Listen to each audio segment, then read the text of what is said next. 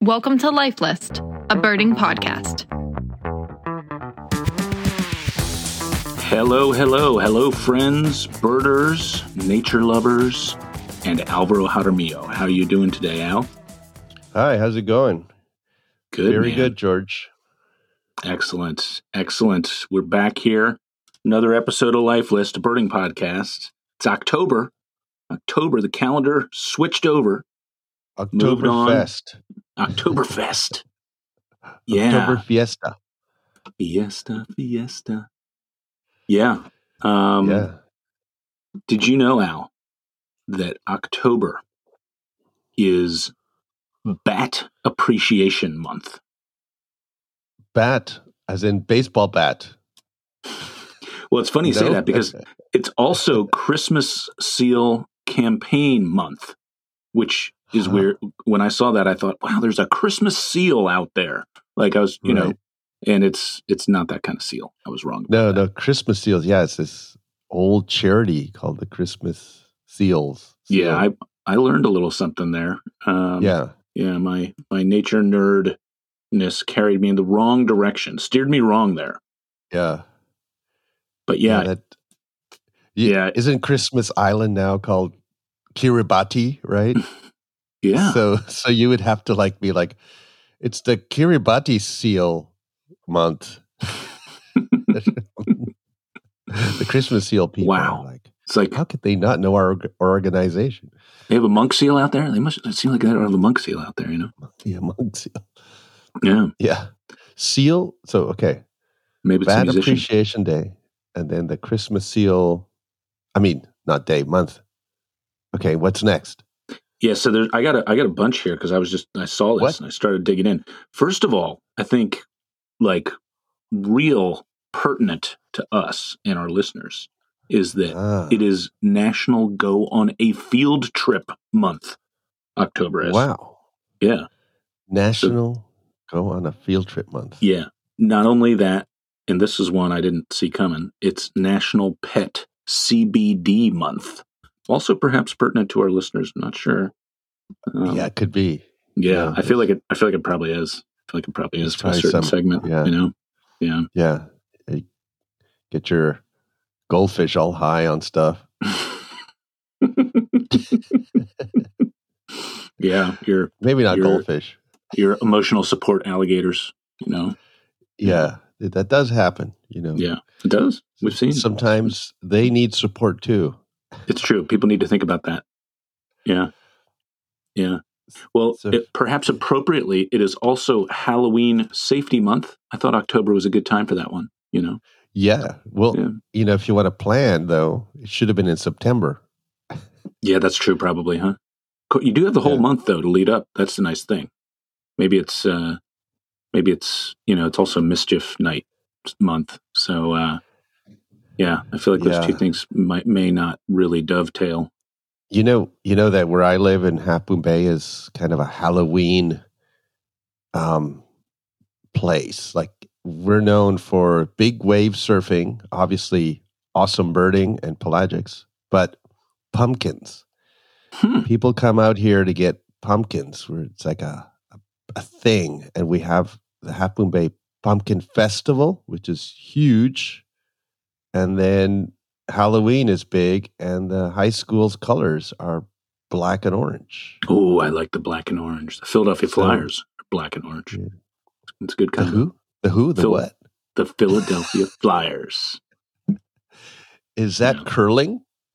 Yeah. No, you're a hockey fan. I know you're a hockey fan now. Don't pretend like you don't know. I'm just trying to downgrade your Flyers. Yeah, well, it's not hard to do that. They've been downgrading themselves for a solid decade now. So, yeah. Yeah. Well, that's crazy. I didn't realize that you guys were like the pumpkin capital of the world out there. Yeah, it's at least one of them. Yeah. There's probably others. Each region must have one. What's coming up in Cape May this month is the Lima Bean Festival. The Lima Bean Festival. Let me tell you, those people know how to party. Oh man, yeah. I could see the big stand for that Beano company, like minimize your gas with our product. Why is it Lima? Wait, it's not Lima, Peru. Come on, Lima, Peru. Is it Lima beans? Yeah, that I don't know. That we'll have to rely on the listeners to edify us on the origins there. I don't know. There's a couple other months here. A couple other awareness month things for October. I feel like I gotta share here. Just quickly. One is that there's a lot of food stuff going on. It's National Caramel Month, Chili Month, National Chili Month, National Cookie Month, National Dessert Month, National Pasta. It's Pickles and Peppers. It's Pizza. It's Poppin' Popcorn Month. It's Pork, Pretzels, Sausage, Seafood, Pear and Pineapple, Rhizomes and Persimmons, Rhubarb. Rhizomes? Yeah, Rhizomes and Persimmons Month. Who knew?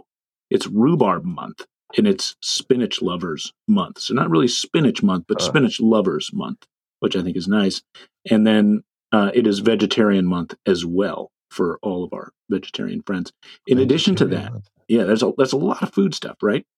Tomato Pie Month? Yeah. It is not that. I mean, it should be. It is Toilet Tank Repair Month. It's Toilet Tank Repair Month. So they keep that. Tank Repair Month. Yeah, that's a good one. What is a toilet tank? I guess, is that like not sure. Like, what is toilet tank? I mean, I'm assuming it's not. It just flows to the ocean, as far as I know. Yeah. It seems like you've spent a lot of time thinking about that. Yeah. Well, Alvaro, perhaps most important from your perspective is that it is National Sarcastic Awareness Month as well. Yeah. Sarcastic awareness. Yeah. I don't know if that means like you should be aware of your sarcasm or if you should be like celebrating your sarcasm. I'm not sure which it is. I think that finding the National Sarcasm Awareness Month Facebook page would be fun. A fun read. All the people in there would be like Yeah, I like that. I think we can get that one going along with my Anti-Sesquipedalian Society Facebook page going as well. I feel like those two might really go together. There might be a good amount of overlap in those audiences. Exactly. They sarcasm. Sarcasm. Also, a couple last ones because I don't want to belabor this. I do want to say though that people who don't get sarcasm, there's no way you can make them aware of it because they just don't get it. Yeah. So there's this is like an in club of people. They're preaching to the choir. Probably these people. Yeah. Yeah, I don't know. We certainly have friends we've talked about who like the sarcasm thing just kind of flies over their heads, and then we end up just feeling like miserable, terrible human beings afterwards for our right. Why are you so mean? Yeah, those are jokes. Why are you such a jerk all the time? Yeah, they're called jokes. Yeah, I know. Well, they're not funny. Well, that's beside the point. I was going to say they're correct about that a fair amount of yeah. Well, it is also Raptor Month, which I think is a good one, right? It's Toronto Raptors. I don't think that's what it is. Oh, okay. I didn't do the digging on that one, but I don't think that's what it is. And it is Photographer Appreciation Month. So I think this is a good time for everybody to reach out to their favorite photographers and be like, you know what? I appreciate you. Like what you do, like your artwork. I'm reaching out to say, I appreciate you, photographer. I think that would be a solid move. Also, this one, my dad doesn't even know this yet. I cannot wait to tell him. It is Squirrel Awareness Month. No lie. Wow. Yeah. And on the website, it takes care to say this is different than Squirrel Appreciation Day, which is in January. This is Squirrel Awareness Month. So October's a big month. It's a big month, man. There's a lot of stuff to be aware about. Yeah, it's true. It's kind of exhausting, frankly. Yeah. No, there's some good ones there. Raptors. I wonder, some of these things are new to me. Like, you think I would know about Raptor Appreciation Month? Mm-hmm. Certainly would have thought you'd know about Sarcastic Awareness Month. Maybe I do. Yeah. It's like, so they're not being marketed all that well, some of these months, appreciation months, right? You think that every single one of the Hawk Watches would be like, hey, everybody, it's October. You know what it is. It's Raptor Appreciation Month. We're going to get those eagles coming over. And nobody knows about it. So I think I'm glad we've done our part to actually increase the visibility of some of these months, especially Toilet Tank Repair Month. For those of you who are thinking about this repair and have been putting it off for 10, 20 years. Yeah. Might Now's be your the moment. month. Yeah, exactly. Yeah. This is the time, people. Seize the day, Yeah. Seize the day. Carpe diem. Yeah. I do think when it comes to marketing though, Alvaro, I mean, we have to look ourselves in the mirror. I mean, it's go on a field trip month. How does the birding tour industry not celebrating this, much more wildly? I feel like this is, we're falling down on the job on that one. Yeah. Yeah. No, that's definitely true. It's funny though. I do, in my head, a field trip I feel is different than a birding tour. I would say a field trip is like a 1-day event, but obviously it's the same stuff. It's just how long you do it and how you do it. Yeah. We are essentially doing multiple field trips when we do a tour. Yeah. Or just one real long one, It's like a rave. It's just this nonstop party of field Birding trips. Birding Man. Birding Man. Yeah, Birding Man. If you had to hold Birding Man, or let's Birding Person, right? We're going to be. I like that better. Yeah. Birding Person. Where would you hold it? That is a good question. Because, they do Burning Man in the middle of the desert, and they clean everything up in theory and get out of there, and it's a nothing place. And then I feel like one of those desert oasis, like birding hotspots, like that one north of Albuquerque or something, or outside of Vegas, or I don't know. To me, it feels like there should be a little bit of a desert vibe for Birding Person, but not sure. Yeah, I'm wondering if you could just go into a flat cornfield in the middle of Iowa where there's nothing, and just take it over, and not necessarily go birding, but talk about birds, right? Mm-hmm. And enjoy birds and birding culture. Not be distracted by birds. Yeah. Mm-hmm. Actually sounds kind of like Bird Fair, right? They sort of chose the least birdie month. Yeah. When is nobody birding? Oh, well, early August. All right, let's have it then. Yeah, it's true. Yeah. The new bird fair is in July, right? Yeah. I was going to say, I think it's right around 20 July. It's like that third week in July sometime. Yeah. But it's a good concept, right? It's North American bird festivals have been all about the field trips and let's go out and see things. And Bird Fair was always about the event. And we don't really have field trips. You come here and talk to everybody who's doing stuff, and you listen to the talks, or you chat with providers of tours or sellers of optics, all that. Yeah, it's kind of interesting. I think we do need, maybe we put it all together. Birding Person is also like a bird fair, less about US, the birds, Canada. More about the birders. Yeah. Would be fun. Face painting. Yeah, of course. Yeah. Yeah, maybe some rave tent. Yeah, for sure. Well, at Bird Fair, I learned the hard way that there is a whiskey tent. There's like a booth where they can't sell it, so you sample whiskey. And man, I must say, came back to the booth a little looser than I went out. Yeah, that was. Would you go in there with different glasses? So they didn't know it was you. It's like, here's your sample. Hey, you look like that other guy. Here's your sample. I went in with a guy who was like a partner, for the company I was running with, and we went in, and I remember we met the raptor expert, Dick Forsman, who's written on the raptors in the Middle East, and is a tremendous photographer. European raptors, he was there. That's the only time I met him. I suspect he probably does not remember me because, well, we tippled a couple whiskeys, me and him and another friend or two. And we, like I went in there, he was like, come on, George, let's go. And I was like, all right, yeah, I don't really, this is my first time at Bird Fair. We'll see what's going on. And before you knew it, it was a little bit of a different experience walking out of the whiskey tent area than it was walking in. I'll tell you that. Yeah. Yeah. And these, just backtrack, a lot of North Americans don't know some of these names. They're big names in Europe, people who've done, produced books and identification things that are huge and really kind of changed the entire world birding situation. Dick Forsman's one of them.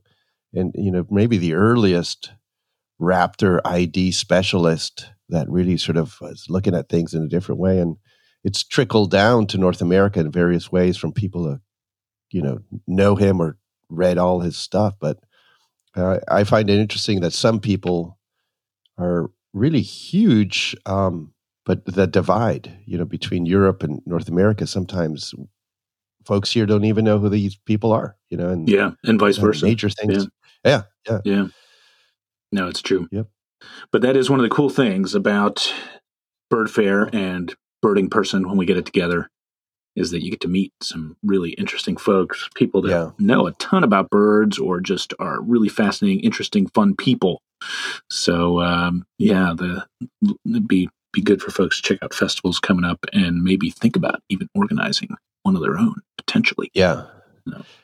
One of the really cool things about birding that maybe folks don't think about it too much is that some of the bigwigs in birding, people who, well-known names, are completely accessible. And in festivals, you can go and chat with the movers and shakers of your hobby. You can't do that in golf or, other, once somebody gets known, there's sort of there's almost like a fence around those people, who has access to them, who doesn't. And birding is still really, you can walk up to David Sibley, Ken Kaufman, the people who write the field guides, and just chat with them. And I think that's amazing. I wonder how long it'll stay that way as things grow. But hopefully it remains part of our culture. Yeah, I agree. That's what, you grow up or you spend time birding and you hear names, right, of people that we've all learned from, and all of a sudden they're there in front of you, and it's like you can end up kind of gobsmacked. But that happens again and again in birding. So it is one of the cool things, the accessibility to everybody. As a kid, meet Roger Tory Peterson? I did, yeah. You did, yeah. We met on the train to Churchill, Manitoba. I was really just into birding. I was literally a week or two into being okay, I'm a birder, and we drove to Thompson, and I'd been looking through the field guide, and I knew it was a Peterson field guide, and then we got on the train. I was like, oh my God, there he is, RTP himself. That's pretty cool. Just that doesn't happen every day. yeah, exactly. No, it's something I'll treasure an experience. Yeah. Well, Alvaro, I feel like you've been offshore a lot lately. I kind of know some of what you've seen, but I haven't actually heard you talk about it. What have you been seeing, man? Well, so I've been out and about, doing trips out of Half Moon Bay last weekend and yesterday. That's why my voice is gravelly. Hey, hello, hey, because I've been screaming. I figured it was a long night on the town, but no, screaming, skua, skua. That's actually everybody. That's the thing that spotters love to scream at. It's the perfect word. It is, yes. And everybody knows what you're talking about. It's short. It's got a K sound, a little harsh, kind of. It carries. Right. You don't want to be screaming, Final Pepla. No, bad. It's like love to be screaming that around here. Right. Choosing a dog name. You want short and sweet, quick. skua. So yeah, I've been screaming out skua a lot. We had, last weekend, I don't know where the arrival of things like the Scripps' merlet, warm water critter. We had a shift, in terms of this being a cold water year into suddenly these warmer water things were showing up. But yesterday, man, like you go out and you think you have it somewhat sorted out. There are patterns that occur, and there are some patterns like you see common murres here. They're quite common. And then as you head out, first shearwater of the day is sooty shearwater, and you maybe see a whole bunch of sooty shearwaters. You could be an hour of sooty shearwaters before you are out far enough that somebody screams out pink-footed shearwater. And then if you're super lucky, you go further out, and then you maybe buller shearwater shows up and so on.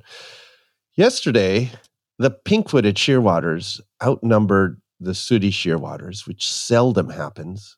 And then they were right up against the coast almost. I mean, very early. First shearwaters of the day, pink-footed. And then it's like, why? What's going on?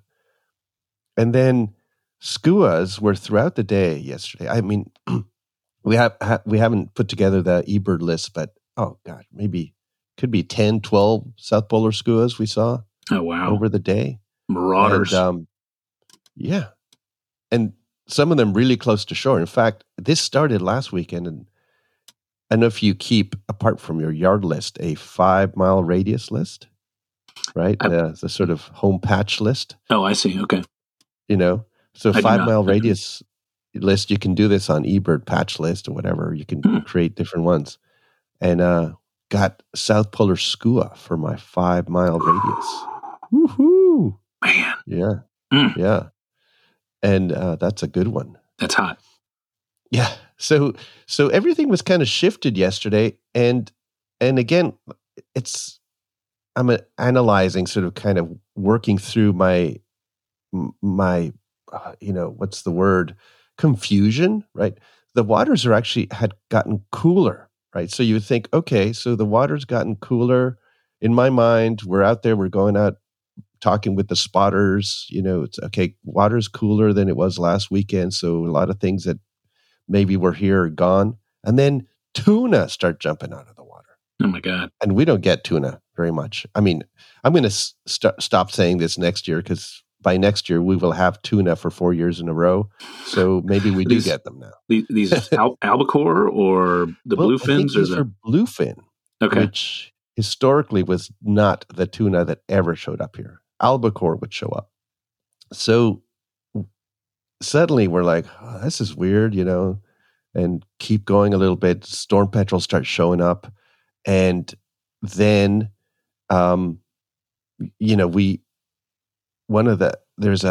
some birders up front said, we think we saw something weird. Like it might've been like a pterodroma petrel or something. And then suddenly I'm like, gosh, there's not much wind, nothing going on. It's very still. That 10 minutes later sets the spidey senses tingling. Yes. Yeah. Pterodroma. Yeah, I'm just looking around, and I see this bird coming in towards us, and I'm like looking at it. It's like going up and down. It's like, gosh, that looks like a pterodroma, but I've been fooled by buller shearwaters. And so I just sort of sat on it, waiting for it to get closer. That looks like and I then screamed out, Hawaiian petrel, coming in. Man. And it gave us enough time. It was far enough away still that it was coming in towards the boat, and we could describe it. And it did. You could watch the whole around the boat. You could watch the whole approach. Yeah. So everybody saw this thing. Amazing photographs. Unfortunately, I just got a new camera that I did not know how to use. So my photos are not, I was not set up, but my photos are not that good. But others did get some real good photos. So Hawaiian petrel flies around, and everybody gets great views. And that's a warm water species. And then I had petrel fever, which I will tell you about my petrel fever. This this big flock of birds is coming towards us. These whitish looking birds, like, I don't know, I want to say more than 40, maybe a little less than 100, a whole bunch of them coming in towards us. And I'm looking, and I thought, and we're all looking, are those Sabin's gulls? You know, we had this, the only thing that kind of could make sense was Sabin's gulls. And then they turned sideways, and they're not Sabin's gulls. They're actually a tube nose.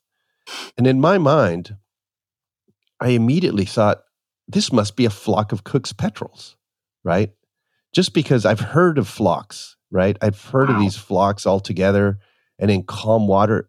And I had petrel fever, you know, and I screamed out, I think they're petrels, you know, and then Dorian Anderson comes over. It's like, you know what? I got photographs. I think they're actually Buller's shearwaters, which seemed like a downgrade at the time. But seeing that many Buller's shearwaters all together was actually a really super cool thing. But you know, you just on a boat, you know, emotions are running high. Yeah, no, it's difficult birding. It's always difficult birding out there. Yeah. And it's just the excitement is going on, you know. And Wilson Storm Petrel comes in the back, you know, and then we're kind of coming off this high, and then somebody's like, "There's a passerine," you know, little bird. You know, rarely do we do get them every so often. The little migrant land bird comes around and flying around the boat, and we're trying to figure it out. And I would say 1 out of 4 of these passerines that try to land on the boat are something rare or a vagrant. And sure enough, this was a Tennessee warbler that lands on our boat, you know, and it's just like, wow. Oh my God, you know, and more skuas and tons of Pomeranian Jaegers are flying through, flocks of Sabin's gulls, black storm petrels.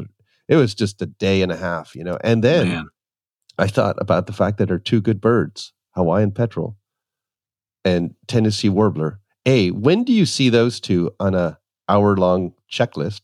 And B, they're both named for states. It's sort of a weird, like little, hey. So it was a good day, and people came back just sort of like, wow, you know. And we'd had great days this year, but none of the sort of really top level days had been out of Half Moon Bay. And usually Half Moon Bay is the spot, you know. We'd had great stuff out of Monterey. We had some great stuff out of Morro Bay. So it was great to get like a really solid day with rarity in Half Moon Bay, you know. Super day. Blue whales, humpback whales, Dall's porpoises, you know, big mola, sunfish, you know, huge. Baby whale. Yeah, baby whale, yeah. It's a freaking baby whale. Take it to the museum. Or what was it? Take it to the aquarium. If you don't know what we're talking about, there's a video, folks, about. Yeah. It got mentioned. You mentioned it in an episode a while back, and I mentioned that I'd not seen that video. Mm-hmm. And Doug Gotchfeld was like, George, like, he was disappointed in me. Yeah, he was like, no, yeah, this is an injustice that must be. You have to see this. Yeah, so it's sort of like not knowing what a rock hound is. You know? Exactly, it's that level of ignorance. Level. Yeah. Man. So that was just a whirlwind. You know, I'm still processing all that we saw. It's a buzz, right? Like, yeah, and it was nonstop. You know, there was maybe right at the end when we were coming back to port, we had a lull where people were just, you know, people actually just fell asleep because they were like exhausted. It's like, yeah. It's like too much to process. Exactly. It was a good weather day. It wasn't like there were big waves or anything to deal with. It was just like so much stuff that had been seen. I heard of one person who took 4,000 images. Wow. Know? In that one day. That's nuts. In that one day. And, but I got to say, for all I've tried to like really bolster this amazing day, I don't know if it nearly comes up to what you saw and did a few days ago. Man. Yeah. It was a hell of a day. It really was. You took over the internet, actually. It was like, well, yeah, and not just me, but yeah, like it was really there was a group of 6 or 7 of us. I think Tom Johnson and I were the first to like we both screamed out when we saw this thing. Set up the scene, though. People don't know what happened. Set up the scene, man. So Kristen and I had a hotel credit to use down in Cape May, and I was like, like months ago, I was like, let's set up for like late November or late to September, and we'll just go down to Cape May, spend, we'll use that credit then in the middle of the week. We'll be ready for a little break. So we had 2 nights, and coming into it, I was like talking to Tom Johnson, who's a good bud, and a couple of friends. Whitney Lanfranco's down there. And I was like, there's a couple things I want to do on this visit. One is experience the nocturnal migration scene that people have been enjoying the last few years that I had never gotten to do before. And the other is hit like a good morning flight spot. And, for that, and actually for both, you need good migration. You need a special night of migration. You can go to the spots, but if the birds aren't moving, it's just not a whole lot going on. But we got lucky. And the night we arrived was a big migration night, a really big migration night. Yeah. And so we went out and we did the nocturnal thing, and it was great. There was like, I don't know, maybe 15 of us. And it was funny, like some of the folks that were there, I knew through social media, but had never actually met before. So that was really fun. Just like meeting people, seeing old friends. And for Kristen, it was really cool because, while she'd been interested in birds in her 20s and stuff, being a young mom, she kind of got away from it. And then once we got together, like kind of just pre-pandemic, she got into birding again. But she hadn't really been like immersed in a big birding scene, like, hadn't been to a festival or anything. And so we've just been meeting birders here and there. I was like, this is going to be really different for you. You're going to see a lot of birders. It's going to be a lot of friends. It's going to be fun. It's going to be just as social as it will be birding. And so that was really cool. We went out at night, and like for me, the coolest thing in the nocturnal stuff is that these clapper rails are just like one after another, like bing, bing, bing. They're just going right over, and we're lighting them up, and it's just like rail. Yeah. Clapper rails. There was a lot of catbirds moving, and they look totally different when they're flying over at night than they do, when they actually have almost they look like juncos almost, which is totally weird. And then we had a couple thrashers. Right before we got there, we missed a few whippoorwills. They had like 3 whippoorwills go over. And it was just, that was awesome. But Kristen had worked the night before. We were pretty spent. So we cut out, I think, before midnight and crashed. Next morning, I was like, all right, let's go do some morning flight. And we do that, and we get to the morning flight spot, and it's clear right away, birds are moving, still moving. They're coming in off the water. They're dropping in out of the sky, like dozens of birds per minute passing by this spot heading north. And there's just 6 or so of us here. And I think we'd only been there 15 minutes. And we're just like, wow, this is good. Everyone's like, this is good. This is good. And all of a sudden start hearing this chipping from behind me. And Tom noticed it right away also. Like he was right on it. And and I kind of wheeled around, and I guess he was kind of like leaning around somebody's head to like try to get a look at this thing. And then we both just Hold on a second. There was a head that was tall enough to be in front of Tom Johnson's. Yeah. I don't know how that happened, but yeah. He's a very tall guy. He's about as tall as I get. Yeah. But yeah, he's like, so he like leans around, and I'm like, I turn around to look at this thing that's chipping. I'm thinking, that's not a palm warbler. Like, what is that? And all of a sudden we both just scream at the same time, Kirtland's warbler. And like, whoa. Yeah. And like Tom had a few choice words as well. He added some profanity to the mix, because the level of shock was just like, it just, our heads exploded. And then like, there was a few painful minutes there where we actually wonder if our exclamation scared the bird away. Because this thing is only like, I don't know, 15, 20 feet away when it landed and it's chipping. And then we yell at it and it takes off. And it everybody there that was there, like they I think they saw us turn and pivot on it. So they were looking at it almost at the same time. And then we yelled it out. So all 6 or 7 of us there saw the bird at the same time, and then heard us yell out Kirtland's warbler, and then the thing lifts off and starts heading north. And everything we're seeing this day is rocketing by, right? Like it's like a few things are dipping in briefly, but mostly stuff is just moving north and disappearing. We're like, oh man, we didn't get any photos. This thing is gone, you know? But then luckily it dropped into a little row of pines, and then it actually came, like we lost it in the pines for a while. Still no photos. And then it comes back south. I think I picked it up coming south. And, you know, we've talked about Kirtlands before. They're a big warbler, right? They're really hefty, fat things. And so they're actually quite distinctive compared to the other warblers that we're seeing. It was a big Cape May warbler day, a lot of parulas moving, a lot of palm warblers, the first, you know, big pushy yellow rumps. But this Kirtland's warbler sticks out as a bigger, fatter thing. And it plopped into the yard right next to us. And at that point, we finally fired off a few shots because this is the first state record for New Jersey.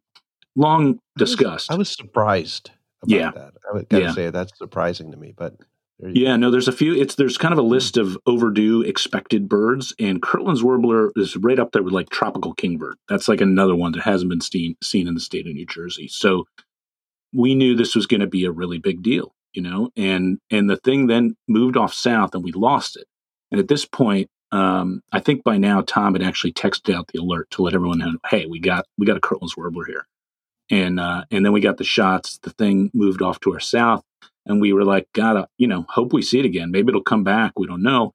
And wouldn't you know it, that Jim Dowdell, who's like I feel like he's like the songbird whisperer of Cape May. Like if there's like a little songbird, you know, squirreled away someplace, this guy's gonna find it. And he just kind of wandered down the beach and found this thing feeding around in the pines and or in the junipers, the red cedars as they call them there.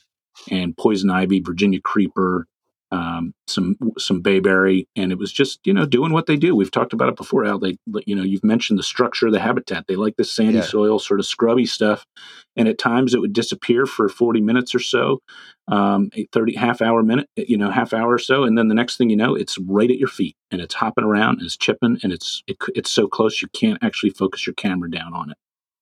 And I think there's definitely over 100 people, might have been even over 200 people that day came to see that bird. But man, it was a thrill. It really was something else. That's pretty wild. I mean, part of what's going on is the warbler is now so much more numerous than it was, 20 years ago, that there's a chance to actually find one out of, a vagrant, or maybe even the migration route is now denser, so that, maybe they went through there all the time. In a small number. Now there's enough of them that you could actually see one. Right. Well, and this kind of gets to the crazy part of the second part of the story, right? Which is that, hours go by, people are trickling in. We're still there watching the morning flight. Like, I mean, we're thoroughly distracted by the Kirtlands, but it didn't really come back up to where we initially found it. It mostly stayed to our south in the beach scrub, in the maritime scrub there. But people are just filing by. The cars are packing in, and it was so much fun for seeing everybody and all these people I hadn't seen for a long time. And but then Chris and I actually went back and did some stuff, and then I was like, I totally really didn't do good on the photos. Maybe let's go back in the afternoon and see if we can spend some more time with the bird, maybe get better views, and that was exactly what we did. We had to come right in. And while we were walking back, it was me and Kristen and Patrick Maurice from Georgia. He's working down there for the fall at Cape May. And we're walking back, and we ran into Tom again. Tom and Melissa were coming back to actually do exactly the same thing Kristen and I just done, just spend a little more time with the bird. And Patrick's like, Jesse Amesbury just found another Kirtland's warbler on Cape Island in the Garrett Preserve in Cape May. So the first and second state records were found on the same day. Which is pretty crazy. Pretty crazy. That is crazy. Yeah. I mean, the number of birds that, I don't know if they have a solid population estimate now, because it's kind of it's over 5,000 supposedly. So that's, at times the surveys were down below 200, I think in the late 70s, maybe it was the 70s. I don't know if it was in the 80s, but they were below 200 individuals. Now they say and of course back then they might not have known where to look for some of these. There probably were more than that, I imagine. but now they say it's they think just over 5,000 total birds. Yet I was thinking that in the past they probably had a better handle on the number than now, because now they're expanding to places where they're not even looking, Yeah. probably. So I know they're not just in Michigan anymore. And, even our friend Peter Burke has established new habitat for them in Ontario. That's working. Yeah, we got to talk about that one day. Yes. But Wisconsin and, where else are they? Wisconsin, they've been doing well for a little stretch here. And Peter and his group was successful in finally getting the first ones returning to breed there, right? They're not breeding yet, but yeah. Setting up shop. Yes. Yeah. I don't think they've seen a female, but yeah, advertising male. Yeah. So it's you wonder how many more there could be, but it's a very rare bird and very unusual to see one out of its normal route. Yeah. And who knows?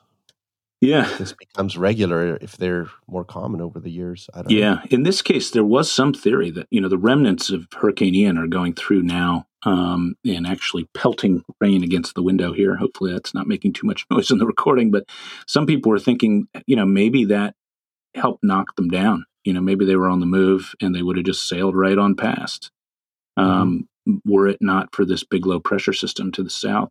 And there, that seems possible that there could be actually others all around right now if folks got out to the right spots and were able to find them. Interesting you said to know. Cape Mays were out that day, right? Yes, that's big another number. Caribbean winter. So Parulas as well. Parulas. Yeah. How about black-throated blues? Were they around? There were some. Yeah, there were some. Not, I wouldn't say big numbers, but a few. Yeah. Huh. Yeah. That's pretty cool. That almost, gosh, if they doubled in population, maybe we could even get one on the Farallon Islands. It's a matter of time, right? Matter of time. Yeah. If everything showed up there. Yeah, exactly. I think there's golden-cheeked warbler there, right? Yeah. I think there's only like just a handful of warblers from the U.S. list that have not been seen on the Farallons. Yeah. It'd be an interesting list, probably. I still can't. The amount of effort that's been put into that little chunk of land, the diversity of species, and that it's so far ahead of any other hotspot in North America just still kind of blows my mind. But yeah, just to put a bow on the Kirtland's thing, one of the highlights of the day, was like after we've been soaking up this scene for a while, all these birders filing in, Kristen's meeting all sorts of people for the first time, and she's like, "This is so cool," And then she turns to me and she goes, "You've surrounded yourself with a really good group of people." Huh. And I was like, "She has not met me." Yeah, but I was like, such an interesting commentary. It's true. It's a pretty good bunch of folks overall. Birders tend to be pretty thoughtful, interesting people. So yeah, a lot of people who. Obviously, there's all sorts and, diversity that's huge. But on the whole, the average, the mean, the standard is of people who are, like you say, good, thoughtful, people you'd want to have as your neighbors. So good on you, birders. Keep on doing that. Yeah, as long as you don't block their driveway. Yeah, don't do that. Yeah. That's cool. What a day. Yeah. There's those days that you have every so often that you just they're marked for life in your head as like a special birding day, right? Yes. Like a historic. It's almost like in sports, when your team has a day that's just for the history books. Yeah. Same thing. Yeah. Same thing. No, it was special. The bird was special. The place is special, and being there with Tom, who's a good bud, and meeting a whole bunch of other friends, it was just a special day. So yeah, it was awesome. Hey, I'm sure that this is something you have done in the past, but it's worth asking. Have you ever discovered a new species for a state? Yeah. Actually, yeah. How about the blue-footed boobies? Was that Yeah, you? that was one. Actually, yeah. Sorry. Yeah. Yeah, no, actually, a couple of folks have asked me. I've found one or two myself, or been a part of groups that found them several times. So yeah, and there's even been a couple. I don't know where you draw the line here.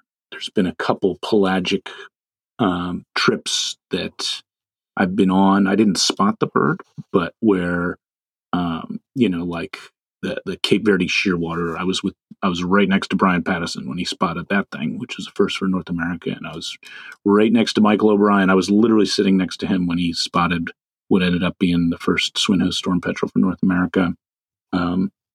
So those are cool. And yeah, some Western Alaska, vagrants that are not really that surprising. They're more just like people weren't getting to the spots as much back then. But I've had a hand in, like, I found one of the first really good birds I ever found was Townsend's warbler in Virginia, which was the first state record. And that was a similar thrill to this Kirtland's. It really was. Yeah. Yeah, if you put in enough time, enough experience, enough, we do this full time, so things do happen eventually. Yeah. These unusual birds, vagrants. It's kind of amazing how much enjoyment there is out of finding a rare bird. And some people sort of say, well, what is it? Why not just go birding? And we just go birding a lot of the time. We just enjoy common birds, but the unusual, weird is always fun. It's hard for them not to stick out as being different, because that's exactly what they are, Yeah. But yeah, I understand. Last time, Al, we were talking about another vagrant that showed up in the UK.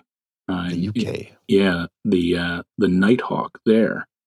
And earlier you mentioned, I'd mentioned that we had a couple of whippoorwills fly over while we were doing nocturnal migrations birding. And there was one that just turned up by you, yeah? Yeah. It's kind of an interesting thing. So the common nighthawk, which probably is a common nighthawk, but I don't think visually you can really eliminate Antillean nighthawk that we talked about.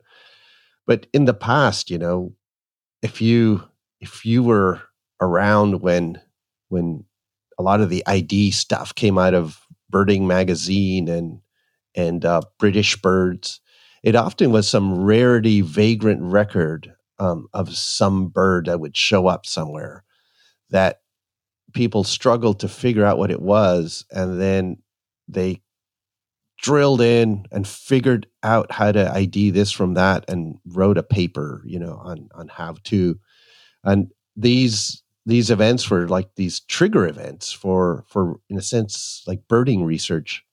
And I think this is one of these cases. So here we had two young birders, Adrian Hinkle and Ethan Monk, who were birding out in Point Reyes area, and they find and photograph very well this whippoorwill flying around and then sitting, and really great photos. And the problem is it wasn't calling, and it's a female from what we can tell. So you can't separate the Eastern whippoorwill from the Mexican whippoorwill. So suddenly it's like, what is it? Because here you could have either, right? In California, they're both kind of possibles.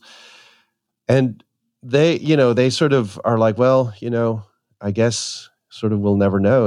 And I suggested to them that, no, this is sort of a call to action. Like, go check out, specimens and stuff. And I did a search of photos, and I found that if you look at photos of Mexican versus Eastern, often the Easterns are darker. They have more contrasting grayish scapulars, and the Mexicans have more of a rusty tone or warm tone. And Peter Pyle, who's somebody who spends a lot of time at collections. He'd photographed specimens back a couple of years ago when another one had shown up around here, another whippoorwill, and he suggested the same thing. There's like a warmth, and so now suddenly we have like these young birders who might tackle this. Maybe Peter might, go in and help them out, sort of how to look at specimens and sort all this out. But it seems like some of these things can be resolved if you put your time into it and really look in detail, and often use the resources of a museum collection. So we'll see if this is sort of like one of those old school rare bird shows up, and eventually we get a paper that tells us how to separate A from B, and it'd be really, really fun, Yeah. So, yeah. That's what it takes sometimes, cool. Right? Is a bird in a place where it's not supposed to be to further the identification process? Because how old is this split now? The split used to just be whippoorwill, and they split Eastern from Mexican whippoorwill. I want to say it was like 12 years ago or something like that. Some maybe, yeah, something like that. Yeah, and I think it was about that long ago. I'm not exactly sure, but people are kind of like, okay, yeah, it's no big deal. They don't overlap in range, so it's not, and they sound different, so it's not like you're not going to really struggle to separate them most of the time, unless one shows up way out of range where it's not supposed to be, and then you got to figure it out. So here we are. Here we are. And if it had been a male, you can use the amount of white on the outer tail feathers to give you a pretty good handle. But it wasn't a male, wasn't an adult male. So, you just have to try to figure it out. And I think it's possible. And who knows? Weirdly enough, we've had, like, my county has a historic record of a Chuckwill's widow. Wow. I mean, it's just these birds, they travel.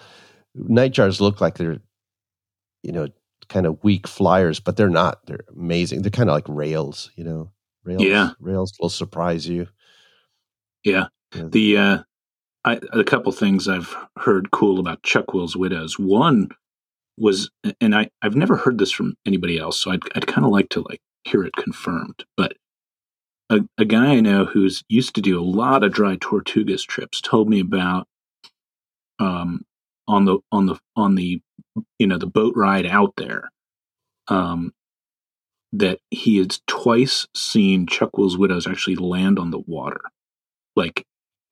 This is out in the Gulf of Mexico. So, and the Tortugas is actually quite a good place to see Chuckwill's widows on a day roost, someplace there in Fort Jefferson. I've seen them a few times there, and it's totally weird because, just not good habitat at all. But then, this is a small island pretty much smack in the middle of the Gulf of Mexico. They don't have a whole lot of options if they're trying to put down and rest someplace. But I know that, that this guy tells me he's twice seen them, he's been en route to the Galapagos or to the dry Tortugas and seen these things put down on the water, which is hard for me to believe. But if that's true, that's pretty darn amazing. The other thing was I remember and this is something I never hear about, but I feel like should happen way more often, is I remember Marshall Iliff telling me that he was leading a tour around here, Cape May, it was like Cape May Hawk Mountain swing, which is a popular one. Yeah. And in October, in Raptor month, in toilet tank repair month, October. And he said that he was at Brig at the Forsyth National Wildlife Refuge, coast of sort of central Jersey, famous birding place. And they were just looking at birds and stuff. And all of a sudden he looks up and he's like, what's this weird hawk? And it was, I think he said it was 200-300, maybe higher feet up in the air. I don't know. It was way up high. And he looked up and realized that it was a Chuckwill's widow, like soaring basically. Wow. And, and I'm like, I feel like that should happen more often, but, maybe it does. And if Marshall Iliff is not there, they're like, well, there's another Cooper's. Yeah. Could be. Marshall's pretty darn sharp. So, but yeah, I mean, as you say, those birds, chucks and whips in particular, they move and they will surprise you in places. Good to be ready for them. You know, a surprising thing that happened to me with a nightjar once was I was on where was I? Gosh, I was, maybe it was Ecuador. I don't know. I think it's Anthony's nightjar that's out there. That's like this west of the Andes choco nightjar. It's like a choco. Yeah, but it's more. It's like in the more deserty kind of habitats, right? And I'm going along this trail, and this nightjar pops up, middle of the day, and I see this single egg down there. It's a nest. They don't make much of a nest. I'm like, oh my gosh, nest. Scrape on the ground practically. Yeah. Right. So I leave immediately and think, okay, so I'm going to go back through this area. I'm going to sneak up and just get a quick picture of the bird on the ground. I, gave it like a half an hour or 40 minutes to resettle. And then I come back and there's nothing. Mm-hmm. There's no egg, there's no bird, no nothing. And suddenly I was like, in the old days, like the old bent guides and these old timer early 1900s bird people who used to pay attention to local natural birds, history, right? Natural history, said exactly that. Nightjars can move their egg. They can actually grab the egg because their gape is so huge. Yeah, they can huge actually mouths put the egg, huge mouth, get the egg in the mouth and actually fly to a new spot and actually physically move their nest. And the only birds known to do that. And some people did not believe this, of course. But to me, I was like, that must have been what happened because, you can say, oh, well, a predator came and got the egg. If that was the case, it would be shells, something, and it would have happened in the last half hour. Nothing, completely clean. Yeah. So I believe this is true. I'm not sure if it's like documented where somebody has seen it and filmed it happening, but I bet it is true and it makes complete sense. I've had a similar experience, Alvaro. And it was in May. It was Marshall and I were, going all over the place birding, and we did like a World Series of birding thing, and we were scouting. It's funny because I don't think we were even on the same team, but he was a formidable foe on many of those for us, for our team, Zen Zugenrui, and and he. But we found we were birding in Belle Plaine State Forest down there. And we found a whippoorwill nest, which was pretty cool. And the very next day, we left and went down to Maryland to join my father for one of his big days in Dorchester County, Maryland. But we had a couple days in between where we were knocking around, and we just went birding at the family farm, my dad's place, and we were birding the woods there, and we found a Chuck-Will's widow nest. We pushed a bird off an egg by accident. Just it wasn't that far off the road, and we're like, oh my god! And I was thinking, geez, this is back in the film days. This is like pre-digital, and I was like, I would die to get a good photo of a Chuck-Will's widow, and I snuck back with my camera so slow because I couldn't see the thing anywhere, and I was just like, I am not going to put this thing up. I'm going to sneak in, I'm going to get a photo, and then I'm going to back out just as slowly, leaving the bird exactly where it was, and it was gone. It was gone. The egg was gone, and this was 24 hours later, so it was a little bit more time than you had, but it was the same thing. And then I read in Alexander Bent's book, that they will actually pick up the egg and move entirely. And so, I had a similar experience. Pretty crazy.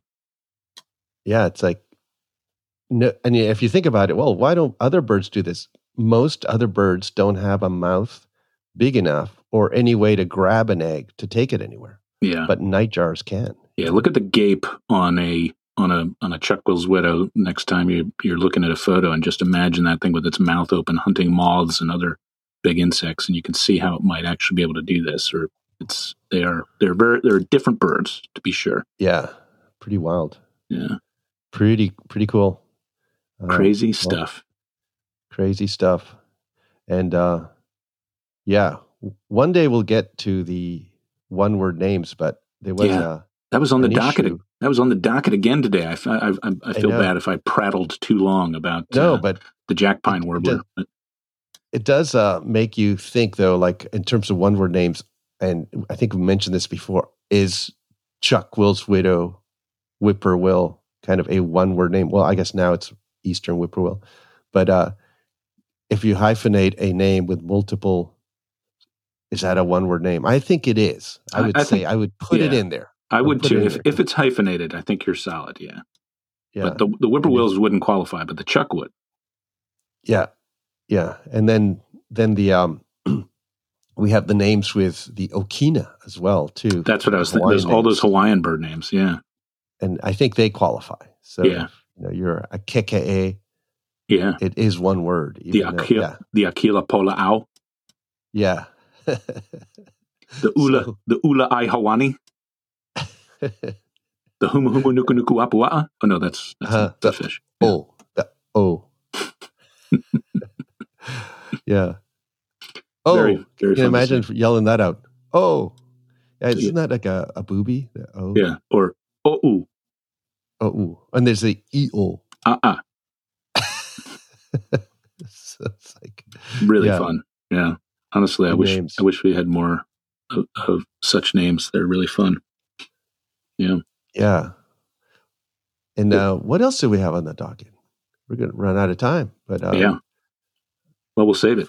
We'll save the good stuff for. There were some questions.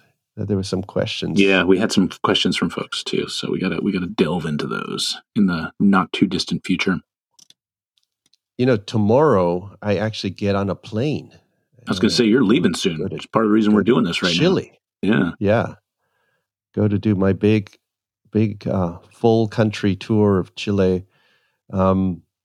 Interestingly enough, there's always amazing birds to see there that are regulars, but you can't help because you get the eBird alerts, and it's like you have not seen these certain species in the country of Chile, and you're like, ooh, I'm not as I'm very keen on the yard list and sort of some of these lists, but most of them I don't worry too much about. But I have a certain soft spot for the Chile list. Of course. And, having written a book back in the day on the birds. So it's funny. There are multiple species that are around now that I might see and add to the list, Yellow crown night heron actually is one of them. Whew. Wow. And then the tinamus in the south. There's a possibility for the old Patagonian tinamu. Those don't exist. A full lifer for me. I was going to say, yeah, those don't exist as far as I'm concerned. Don't exist. Yeah. So it'll be interesting. I often go through this exercise and come back sometimes with a completely different, not on the menu bird. That was a new one. Or I don't see them at all. Or maybe you'll exactly. You're going to come back with a new country first. We'll see. Never know. So it'll be, is it, you just, after that many days of birding, and especially in good spots, there's a chance for you to find, and we have in the past, new country firsts or whatever. So we'll see what happens. Yeah. And this is the first time I've done the long trip, not the birds and wine, since the pandemic. Last time I was there was 2019 to do this trip. So some of these places I haven't seen for a few years, which used to be annual visits, and it'll be nice to see the same bus drivers, the same hotel staff who we've worked with for years and all that, and also what has changed. See if some of my favorite restaurants are still around. And, you know how it is. There's a whole community that kind of happens when you do a tour. And sometimes it's a very stable community of people, like the same owner or person who runs a hotel is there for years. They ask you about your family. They wonder how you fared through all that. It's an interesting they'll part tell you, of touring that people tell you about some of your favorite food or wine that you're looking forward to having. They'll be like, check out this. I got this. You gotta have this. Yeah. Yeah. That's and awesome. We're also trying some new spots too. We've, there's some brand new, or not brand new, but relatively new hotels that cater more to the birding crowd, and we're trying to like incorporate them. So that's kind of cool. Also, just sort of dabble in some new places, and see if we can provide some surprises too. I've got some. I don't want to say anything on the air. See if there's any things I can add to this tour on the fly if the time allows. I love the intrigue. I know. See if we can do something different, but it's exciting. And I'm maybe you're like this too. I like the long flights. I like that I don't have. There's no email. There's no. I can sleep. I can watch a movie. I can get some work done on my own time, and then I sleep super well on planes. I'm glad you do, Alvaro. I'm glad you do. Oh, yeah. You don't, huh? I can do it, but it's not my favorite part of the travel experience. Yeah. I see. Yeah. I see. But it is. Have you ever had very much worth it? Those lie down seats? Do you ever get upgraded? I've never paid for one, but I have been upgraded to those. No, it would be a lifer. It would be a lifer. Yeah, I'm not sure I want to experience it because then I'm afraid that I couldn't forget how awesome it was, and I'd be just furious back in coach again. Yeah. I do like. I mean, people often ask about travel advice, and one thing that I think is useful is international travel, long distance travel. Now they have that premium economy class, that is not business and it's not the back of the plane. And often it is priced reasonably enough that you can actually, it's not like business that's 2 or 3 times the regular price, which I can't. I'm cheap. I can't rationalize that cost. Yeah. Yeah. But that is, instead of 3 seats across, you get 2. So you have much more room, and, it's better food often, but it's kind of a hybrid. I think it's a really good thing that the airlines have started doing that, because they basically jacked up the prices so high on first class and business that only a few people can do that. Yet some of us travel enough that we don't want to, endure a coach flight I can, and I often I can get the exit row or something, a little more room, but yeah, and those prices go up and down. So you just look you can sometimes even book a day earlier to go to your trip, and you can get a better price for that flight. And then the difference of spending one extra night in the hotel is less than, what it would have been to pay for that premium economy on the day you had expected to go. So highly recommended. Yeah. Tips from the pros. Yeah. Well, I hope your flight down goes smooth, and I hope the tour goes even better. We're looking forward to hearing about it. And you get back from that, and then we got just a couple weeks before our Antarctic cruise with everybody. That's going to be a heck of an experience as well. We'll definitely plan to record a couple pods, I think, while we're undergoing that experience. So that'll be a fun thing for folks to look forward to down the road. Anything else, Alvaro, you want folks to know about before we sign off here? Japan in February. It looks like Japan is opened up. We can do the trip. We would need, we have some interest now. So, but it's just sort of opened up. So if you're keen on going to see the cranes and the stellar seagulls and all that, and the seabirds with, alcids, and eat Japanese food every day, come on down. It's a good one. Let us know. Yeah. It's a good one. The cranes and the eagles are pretty breathtaking, pretty amazing. Yeah. Notice awesome. I didn't mention the gulls. I didn't want to scare away people, but some good gulling there too. Fantastic. Yeah. Yeah. First cycle slatybacks make your head spin, but pretty cool. Nice. How about you, George? Yeah. Well, getting ready. Getting ready to spend some time just birding around here really until I'm doing the heading down to the tip of the Delmarva Peninsula next week. Be doing that. And otherwise, encourage folks to check out our Life List website and check out the event that Molly and I are doing down with friends in Columbia. There's still space on that. It's picking up steam nicely. So looking forward to that in February. And it should be great. So folks should definitely take a look at that.